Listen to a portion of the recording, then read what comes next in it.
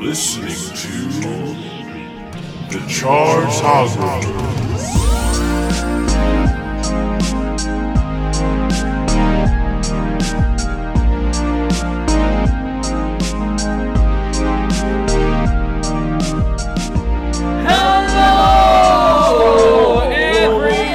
You are listening to the Chartographers Music Lovin' Podcast, Music Lovin' People. It's Evan Sadi, it is Taran O'Reilly, it is special guest Sam Thomas. Follow her on the socials at ham_Sam_Witch. You got it! I did, finally. At long goddamn last. Y'all, we ranked the entire discography of Killer Mike, LP, and Run the Jewels. It's kind of amazing, and it's also perfectly fitting for our Season 5 finale. So y'all, I just want to go ahead and dive into it. It's a Happy Hour Minisode. We talk about whatever the fuck we want to talk about in relation to these wonderful artists. But let's do the thing we do at the start of every Happy Hour Minisode, which is, y'all, maybe we should do it for each. But I was about to say, I think... What's the worst song from Killer Mike? What's the worst song from LP? And what's the worst song from Run the Jewels? Let's take it one at a time. So, Killer Mike. Animal. I think we all agree. It's a good... I also, Killers off of Grind 1, that beat is, atonal and awful. Yeah. Sags and Flags is really bad. Pokemon Yellow, Spider-Man Red. I think Animal is just the most... annoying. It ruins what is a great album. I'm fine with atonal, but I'm not okay with jungle noises. As the beat. Give me a beat. It can be boring, but don't give me lion, tigers, and bears away. LP.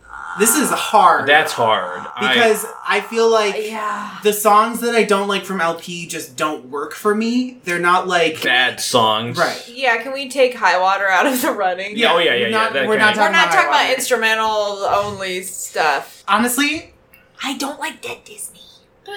Fair. That gets annoying to me. Yeah, I understand. The Dead Disney. Speaking of atonal, the title track of Fantastic Damage. I mean, it's just like a very dramatic intro. It's right. I don't. But it's also it's a very dramatic intro. But isn't it 4 minutes long or something like that?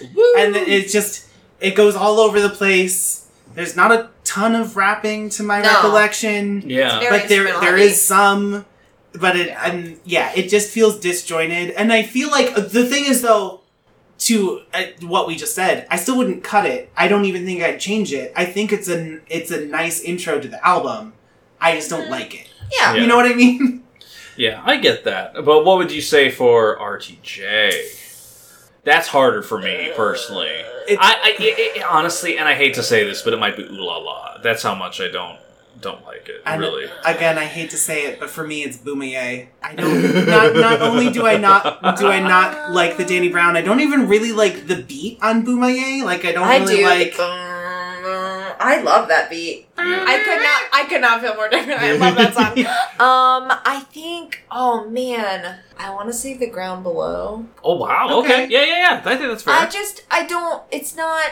Now this is choosing the worst thing at my favorite restaurant or something. Mm-hmm. I love Run the Jewels. I just think that I forget about The Ground Below in a way that I don't forget about any of these. All the rest of them, I see the name and I hear the song. Yeah. Where it's The Ground Below, it's oh yeah, it's that one. Right. It's that one. Well, and I think part of that might be, we listened, one of the behind-the-scenes secrets we learned was that they had a whole different sample set up for Ground Below from a very famous rock artist. And they were in discussions to make it happen. Everything seemed like it was going well. And then that artist, who will not be named according to them, pulled out. And they had to retool the song with a different guitar line, which I think they recorded themselves. But so then it just changed... It changes the DNA of the song to have a different sample. Yeah. So I didn't know that. Yeah. Fascinating behind-the-scenes story there. Yeah. So, all I'm saying, though, because there's a lot to talk about, but let me just say first, picture this. I'm a bag of dicks. Put me to your lips. Their fucking DJ Shadow, Don't Speak, was one of the best outside of the discography collabs. Another fun fact. Give it to me.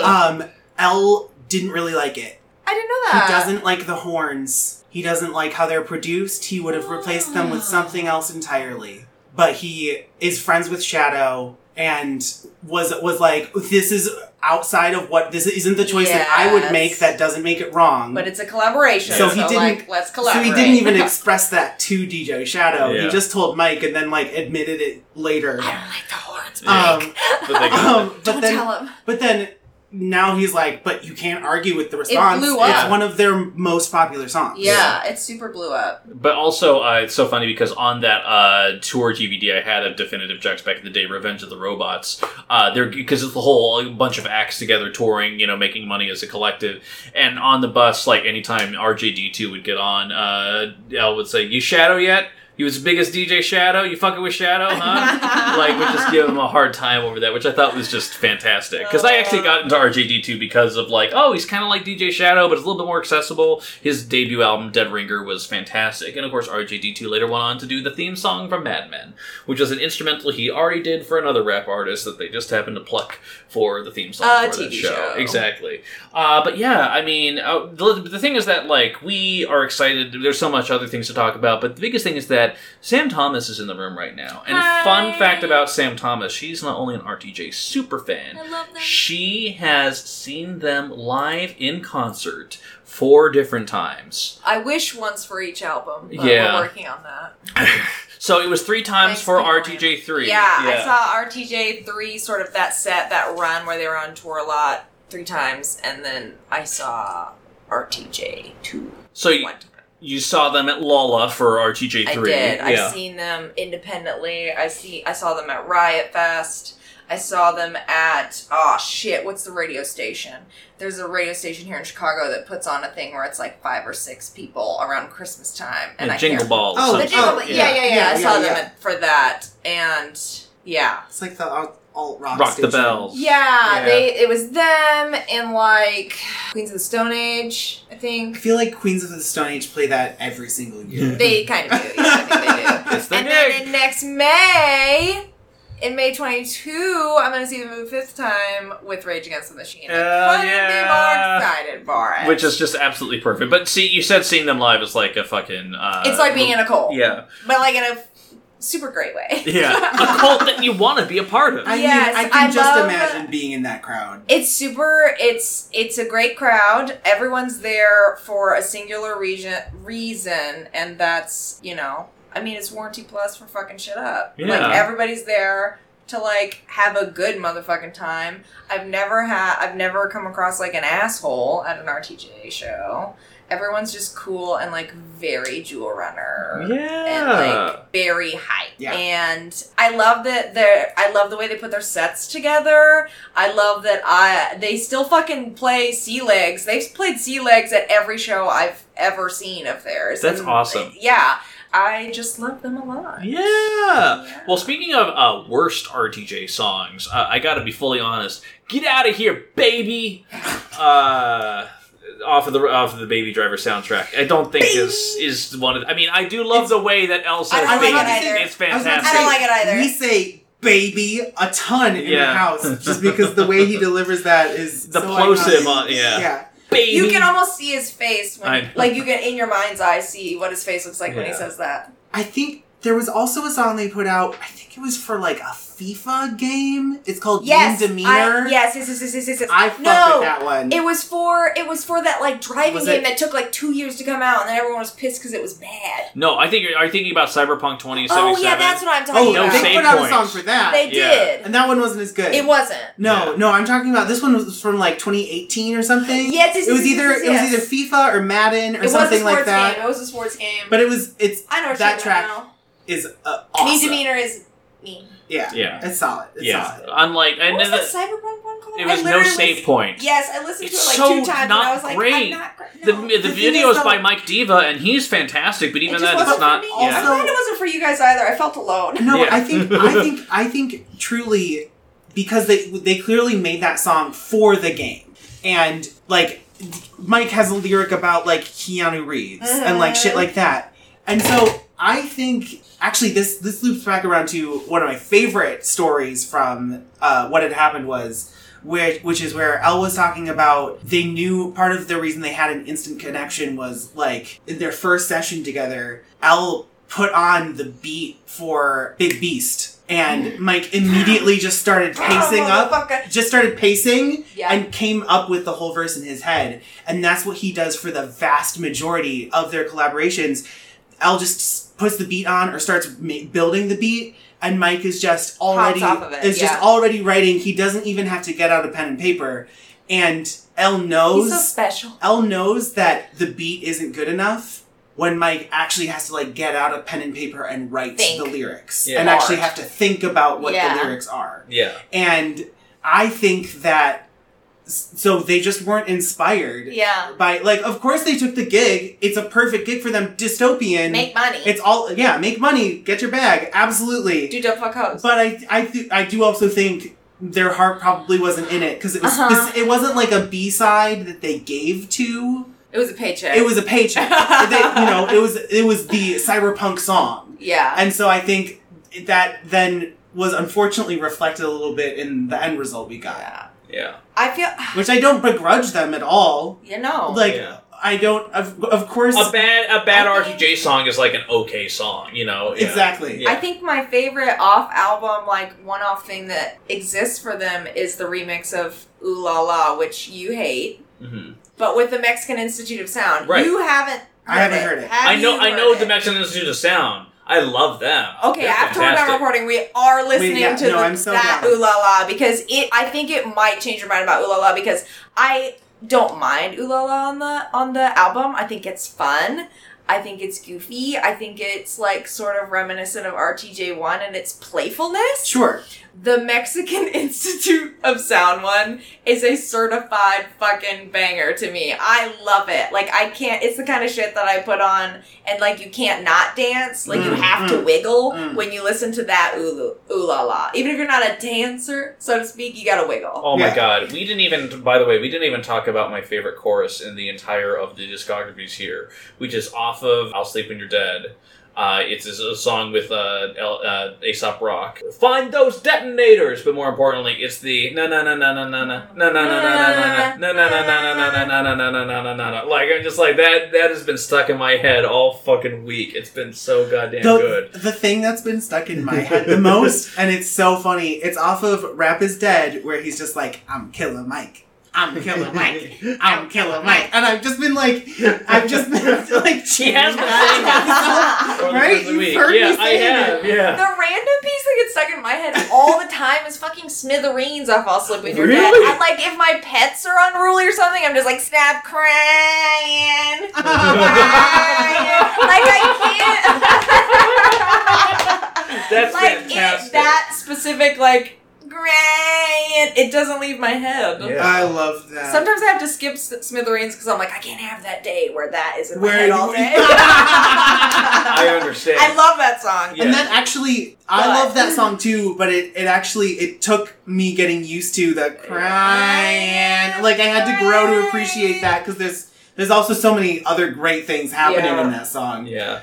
Al's work is so fucking dense. It is good. The crazy thing about hearing the podcast is a guy who was a big fan of Definitive Jux. I'm like, yeah, the label just kind of ended. I don't know what happened. And I found out that it was a twofold thing. One of the rappers on the label, who I never really connected with until he was Camu Tao, just died after a battle with a disease that just suddenly and just... Well, isn't it cancer? Yeah. That's who Cancer for Cure is for. Yeah. And, like, it just devastated him. But then also, he was at the point where, like, around the time 2006, 2008, 2009, that's around the time when the physical sales of, like, product just started falling off. But iTunes, Spotify, all that stuff hadn't really picked up yet, so it was just kind of a weird dead zone for the industry and for a smaller label like that.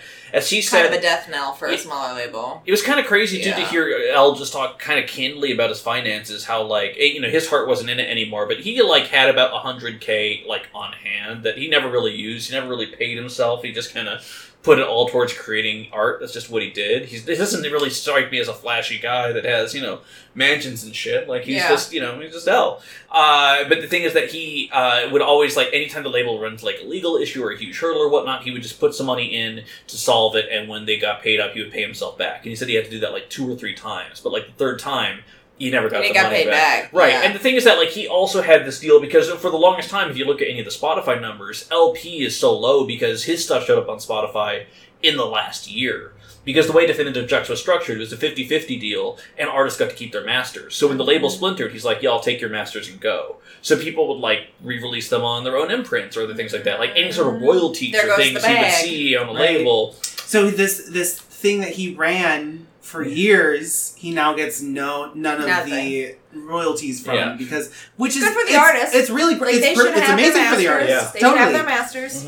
But yeah, and he was left in that linear. He was left, you know. And he was saying that at his most destitute times, like Fat Possum Records, traditionally a blues label, would like give him some money for like a remix here or there. And also Jason DeMarco at Adult Swim, like some of those bumps that show up on Adult Swim, those instrumental tracks with the text on screen. Yeah. He did that. He's like, dude, I can give you like $1,000 a beat if you want to give that to me. And that kind of kept them afloat for a little bit too. And then of course that's how the immortal connection between him and Killer Mike happened. So just wild times. The rest is history. I know. Yeah. And it's also, I think that's another crazy thing to talk about that is like a little underrepresented is that like these are getting put out on Adult Swim's label. Yeah. Like that's such a sentence I never thought would happen is that like Adult Swim has like a really prominent, successful recording artist. It's because of DeMarco. He's a music fan. Like across genres. Yeah. Like RTJ is not the only sort of not at all musical artist that he's Metalocalypse. Yes, he's like a super fan of everything, every genre, and so I mean, knowing that, it kind of makes sense that. I mean, what is he, like the number 2 at Adult Swim? He's pretty high up. Yeah. He's very so, like, I mean, when I interviewed Jason DeMarco a couple of years ago, I thought it went pretty well. He seemed like a great... It was before you were verified on Twitter, though, so... Yeah, it was also before Pitchfork did it. Yeah, let's just... off mic.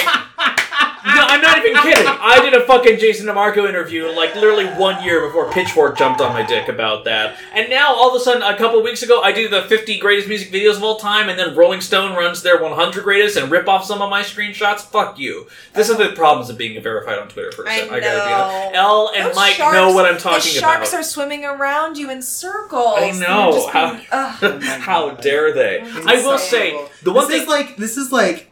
Our friend Dave bought his dad like one of those like little squares of land in Ireland where you can be a lord because you own land in this area, and so he was like insufferable about it. This is like the equivalent. Evan getting verified on Twitter is one of the worst things that's happened to me as a person. But the thing is that you are still my wonderful lover and friend and just incredible husband. But I will say, I like kind of also in terms of great male friendships as well. I also think about Elle and Killer Mike too, because I don't want to forget. First off, one thing is that obviously Killer Mike's advocacy and also his unflinching support of Bernie Sanders during the presidential campaigns of 2016 and 2020 was incredible, to the point where Bernie Sanders recorded their Coachella opening, which, by the way, was fucking fantastic. Getting to know Killer Mike was one of my great pleasures. LP, we need to become better friends. Let's make a point of that. Cute. Incredible.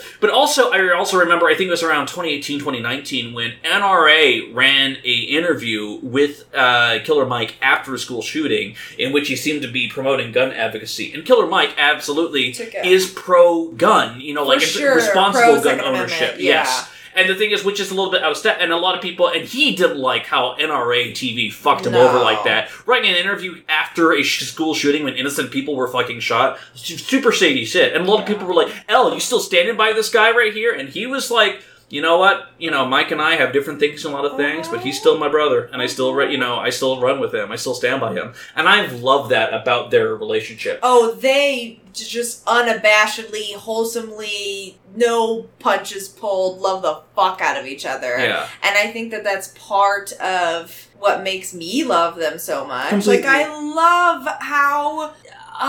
they have a song called Do Dope Fuck Hoes, but they're like the opposite of toxic masculinity. Yeah. And how they are so vulnerable and unabashedly affectionate with their words and deeds towards each other. It's just like, I love that. And I love how they're both so fully confident individually that if anybody has shit to say about them saying loving, affectionate, wonderful things about each other, they can eat a bag of dicks. They can run backwards through a field of dicks. Yeah. I also love... So, I was listening to Elle talk about love again, And so he made this beat. Yeah. He made this beat, and then Mike wrote this verse. Yeah, he did. That was just filthy, and it's about being in love. Yes. It's not just fucking. It's not just you can be profanity. in love and have it's like your dick in her mouth all day. Exactly. And so then Elle had to follow that verse up with a verse of his own. But then they were thinking about it, and they were like, they had this, I think it was a sample that LL Cool J also sampled, or something like that. That's where fun. It was like, where it was actually a guy screaming like, "Dick in her mouth all day!" Oh yeah, it was a rock band. So that was the original. I think it was like a punk band. Yeah, and so that was the original sample. And then they were like, "Okay, hold on. Pump the brakes." like if you listen to the lyrics, this song is very clearly not misogynist. No, but if we put that as our hook, that's what people are going to hear, and they're going to assume that the intention of this song is that.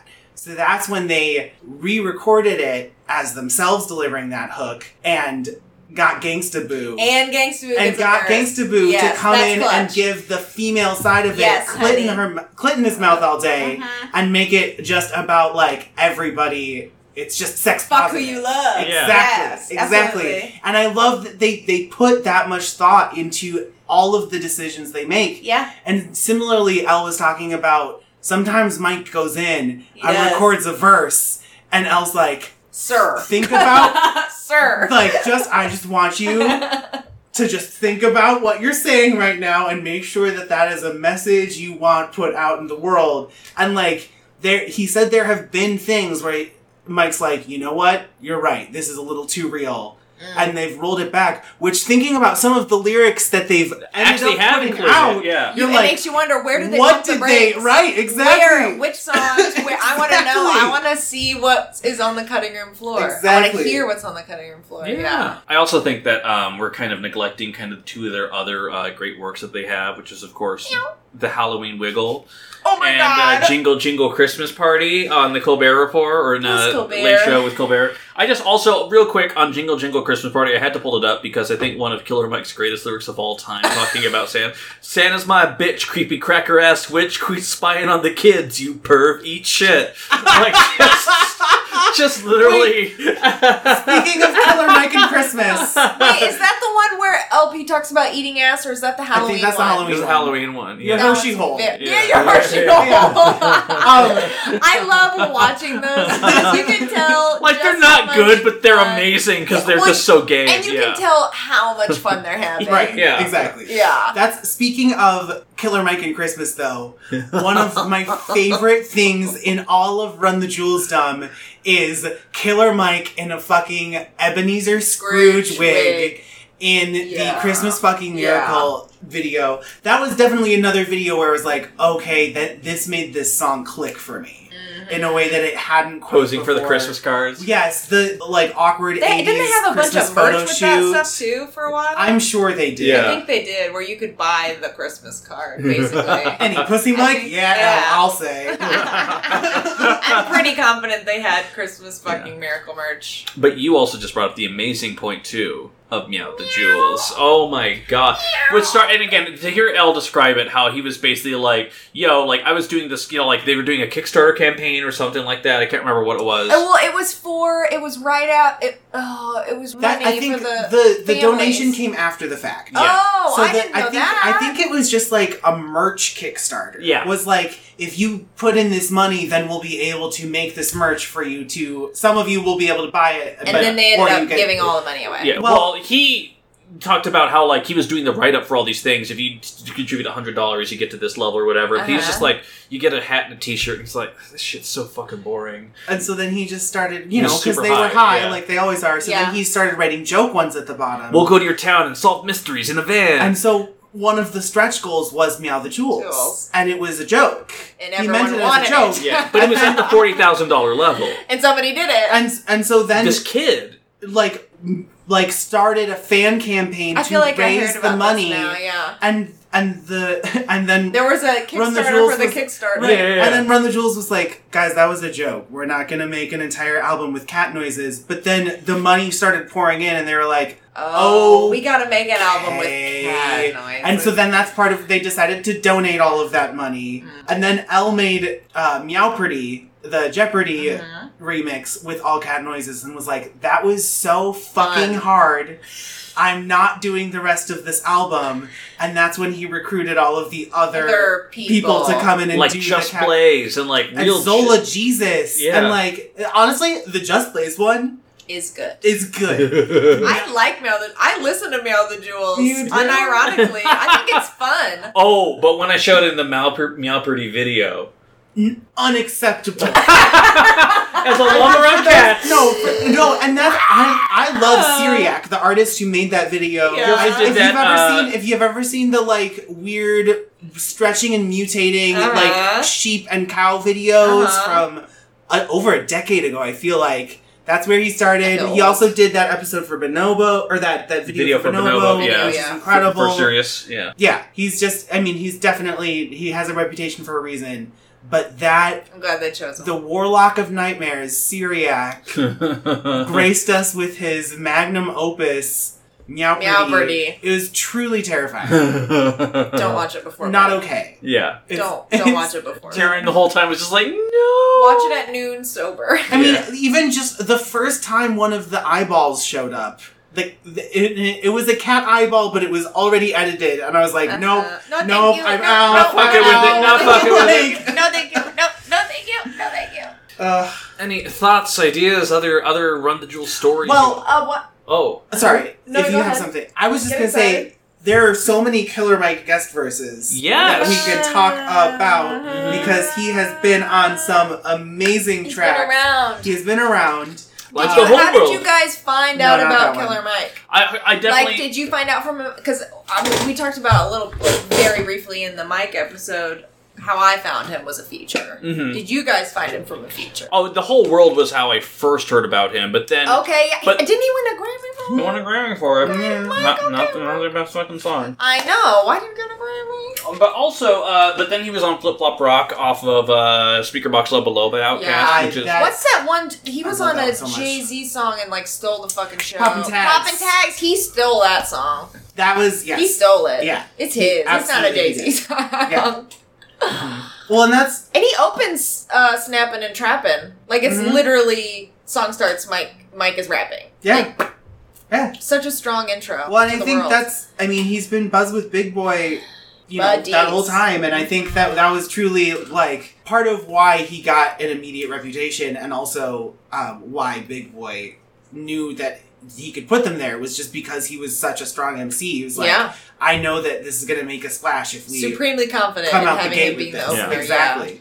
Also, a little fun fact, but I'll be on it all night, and I'll be on it all day, straight up, if you want me. Yeah. I didn't know that song. What? Until this week. I'm sure you heard it in your adolescence. But like... Kryptonite by the Purple Ribbon All-Stars. It came out in 2005, which is like right before I started paying attention. So like, I truly could have missed it. And goddamn, it's so fucking good. He has the best verse on Kill Jill too. Big Boy song. Oh my god, the best verse on that song. On that very odd song, Yeah. Oh my god, what's the... oh my god, the LP song that samples Kill Bill, the actual movie itself. What? It's off of I'll Sleep When You're Dead. Oh my god, is it? I can't remember, the music from Kill Bill? No, it samples Lucy Liu saying, if anyone has any grievances against me, now's the fucking time! Yeah, it just sees it over and over. Oh, it's so good. I can't remember. That wasn't on a song we did this week, was it? Yeah. It was? Yeah. Oh god, there was so much music. We listened to 12 albums nonstop this month. Yeah, so much and it was fantastic. I'll be honest, it was a great journey. What, Sam, for you? What was the biggest surprise this week? And because I know you already knew these discographies pretty well, but was there anything that was surprising to you? So I knew LP's discography the least. I was surprised at how much I liked High Water. I mean, I still ranked it number 4. Same. Yep. But I was surprised at how much I liked it. Yeah. I think that it's going to be like a regular listener if I'm in a mood, like you said. If I'm in a mood, it feels like a very specific mood. But yeah, I'm happy that it's in the rotation now. That's for sure. Yeah, I'm glad we covered it. Yeah, I'm very happy it was included. I mean, I was not super familiar with either LP or Killer Mike's solo work. So, I mean, there's so many takeaways from all of those records. I'm sure you're like Ric Flair. Okay, we didn't talk about Ric Flair. We did. We didn't talk about Ric Flair.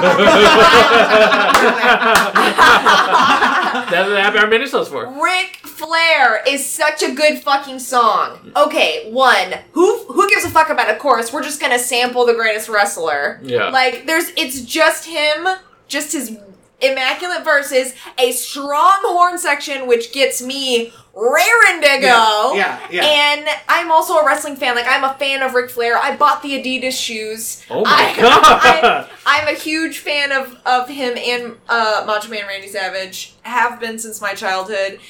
It's something that is like a kindred thing with Killer Mike. He raps about Ric Flair all the time, like in his other work. But when Pledge 3 came out and I first heard Ric Flair and oh my gosh! To make it out the ice cold streets of the city. Yes! And every time! It's so good, and it makes me feel so good every time I hear it, and I remember the first time when I heard it, like, you get the Ric Flair sample, you get a great verse, and then there's more Ric Flair sample, and it keeps going, and I'm like, we're just not gonna get a hook. Like, the horn's the hook. Totally. Yeah. Yes. It's just Mike and Rick, and like, that couldn't make me happier. Like, what a especially for the year that it came out, like the aughts for rap, it started to get way more commercial going from the 90s into the aughts of hip hop. It started, white kids started listening to rap. And like, it was getting more radio play, popular radio. Yeah. And like, everyone, you gotta have a hook. Like, somebody singing, somebody. There's gotta be a hook. And he was like, nah, I'm just gonna sample Ric Flair. Fuck it, he's the greatest. Woo! Like, he doesn't give a fuck about other people are doing. That's what I wanted to say about Ric Flair. I love that song. I think it's fantastic. I do think my biggest discoveries this week were Untitled from Rap Music. And that video, too, by the way. Where Mike is kind of recreating all the classic Renaissance Yes, paintings. oh my gosh, yes! It's so good. Oh god, I forgot about that. Who directed that? I don't know. I need to get better about looking up who directs music videos that are cool as fuck. Yeah. Because I feel like there's people I'm missing out on. And also, oh my god, the LP song... Oh, Up All Night! Up All Night, yeah. Oh, yeah. That chorus? I mean, that chorus. Yeah. I might have been born yesterday, sir, but I stayed up all night. I mean, that's... Yeah. And the beat of that one, too. I mean, that's, again, the pop head in me. I was just like, oh, shit, you did that. Yeah. Like, I didn't know, especially in the LP discography, which is so much about dropping hooks and playing with form and with song structure and just always changing and evolving most of the songs, to have that one. I mean, I think it's under 3 minutes. It gets in, it gets out, and just, like, punches you in the face. It feels like the type of, like, pop Run the Jewels song, almost. Yeah, it's like a prelude to what they would be doing. Yeah. Almost. Did you even have any surprises? I mean, I going into the Killer Mike discography was fairly new for me. And so, therefore, I was excited to do it. And as much as I love Ric Flair, also the God in the Buildings 1 and 2. God in the Buildings. Those were like, oh shit, you can fuck with this. Speaking of, I can't remember if I said this on mic. It was so difficult to find details about who did what on Killer Mike's discography, like who the samples were, who was singing the hooks, and that's on both of the God in the Buildings. I was like, who is singing? I want to know what else they've done. Put it in the comments. She sings it so well. But also, for the record, some of these albums that we ranked today are hard to find because, especially if you're looking using music services, Pledge 3 is not on there. No. Like, it's just there's a lot of mixtapes things, but it's very inconsistent. Even High Water by LP is not on there as well. Also, Grind 1 is not Grind 1 is very difficult to find. It is. I couldn't even find the full Grind 1 on YouTube. Yeah. Even, like, there were individual songs, especially towards the end, where I was like, oh, no one has uploaded this. Yeah. Like, There's playlists on YouTube that come very close. It's like 19 songs, right, 20 out songs. of 24, though. But it's not all of them. You can go out and find all the songs, but to find them all in one place. Yeah. So it was hard. So if you are friends at home are listening to and you're looking for some of these are going to be a little bit hard to find. Also, if you're Killer Worth Mike finding. or LP, get all your shit on Spotify's on streaming. fault. Yeah. It's Spotify's Actually, fault. you know, I haven't even... Not. I don't think that's true. I just want to blame Spotify. Okay. Yeah, well, genuinely... No. Okay, honey. No, but genuinely, I mean this truly, LP, there were... The versions of Fantastic Damage that previously were uploaded on Spotify were not him. What? Other people had uploaded it, and they really didn't do any sort of copyright check, because again, once the label dissolved, everyone owned their masters, and while he owned the masters for it, he never really felt compelled to. Wow. So people just uploaded on there, but he never got paid for them. Because, they were just kind of like bootleg jackass versions. Now the ones that are on there are official, but still crazy. I have a better challenge, though. Killer Mike or LP, if by chance you're listening to this, you should make a intro theme song for season 6 of the Chartographers. Oh, please reach out. You guys would shit. The Chartographers at gmail.com. Well, yeah, obviously we would shit. Yeah. Shit. But listen, I mean, I'm verified on Twitter if that helps anything at all. Oh my god. Abusing this until it's taken away from me. Insufferable. Insufferable. I literally want to contact Twitter and be like, I need Ban to take him. his checkmark away. For the love of God. Take For him my off the platform. sanity. Yeah. But Deplatform him. Yeah. Wow. Wow, everyone. Thank you. But most importantly, Sam, thank you so much for joining us on this crazy journey for ranking all of this and talking about it. It means so much. Thank you. I was super excited when you asked me. Yeah. Better than getting asked to prom. Prom Aw. sucks. Wow. Prom sucks. Yeah. I'd rather do dope and fuck hoes. Yeah. Hell yeah. Yeah. Yeah. Yeah. Taran, thank you, as always. I mean, he was the one who pushed for this crazy new format for this finale. I was like, it's a great idea. if we're gonna do Run the Jewels, let's do it all. it. You know, and I think that's another thing too, is I would have wanted to listen to much of this music anyway, to be able to talk knowledgeably about Run the Jewels. I always like to have Context is context. key. Yeah. And so I was like, well, why don't we just talk about it all? Yeah. And it felt perfect for a finale. Yeah. And it's a hell of a finale. And y'all, season 5, 60 A hell of a artists. finale. Thank you so much. Holy calamafuck, I can't believe we did it. And guess what, y'all? We're going to confirm right here. Season 6 is happening. More details on that when we do the 3rd annual Charty Awards. But in the meantime, though, Taran, Sam, thank you both for being here. And y'all, thank you for listening. And I would say just keep on listening, because you know that we'll be. Grand Time Rap Gang. Grand Time Rap Gang. Bang, bang. Have a good one, everyone. Goodbye. Bang, bang, bang. Yeah.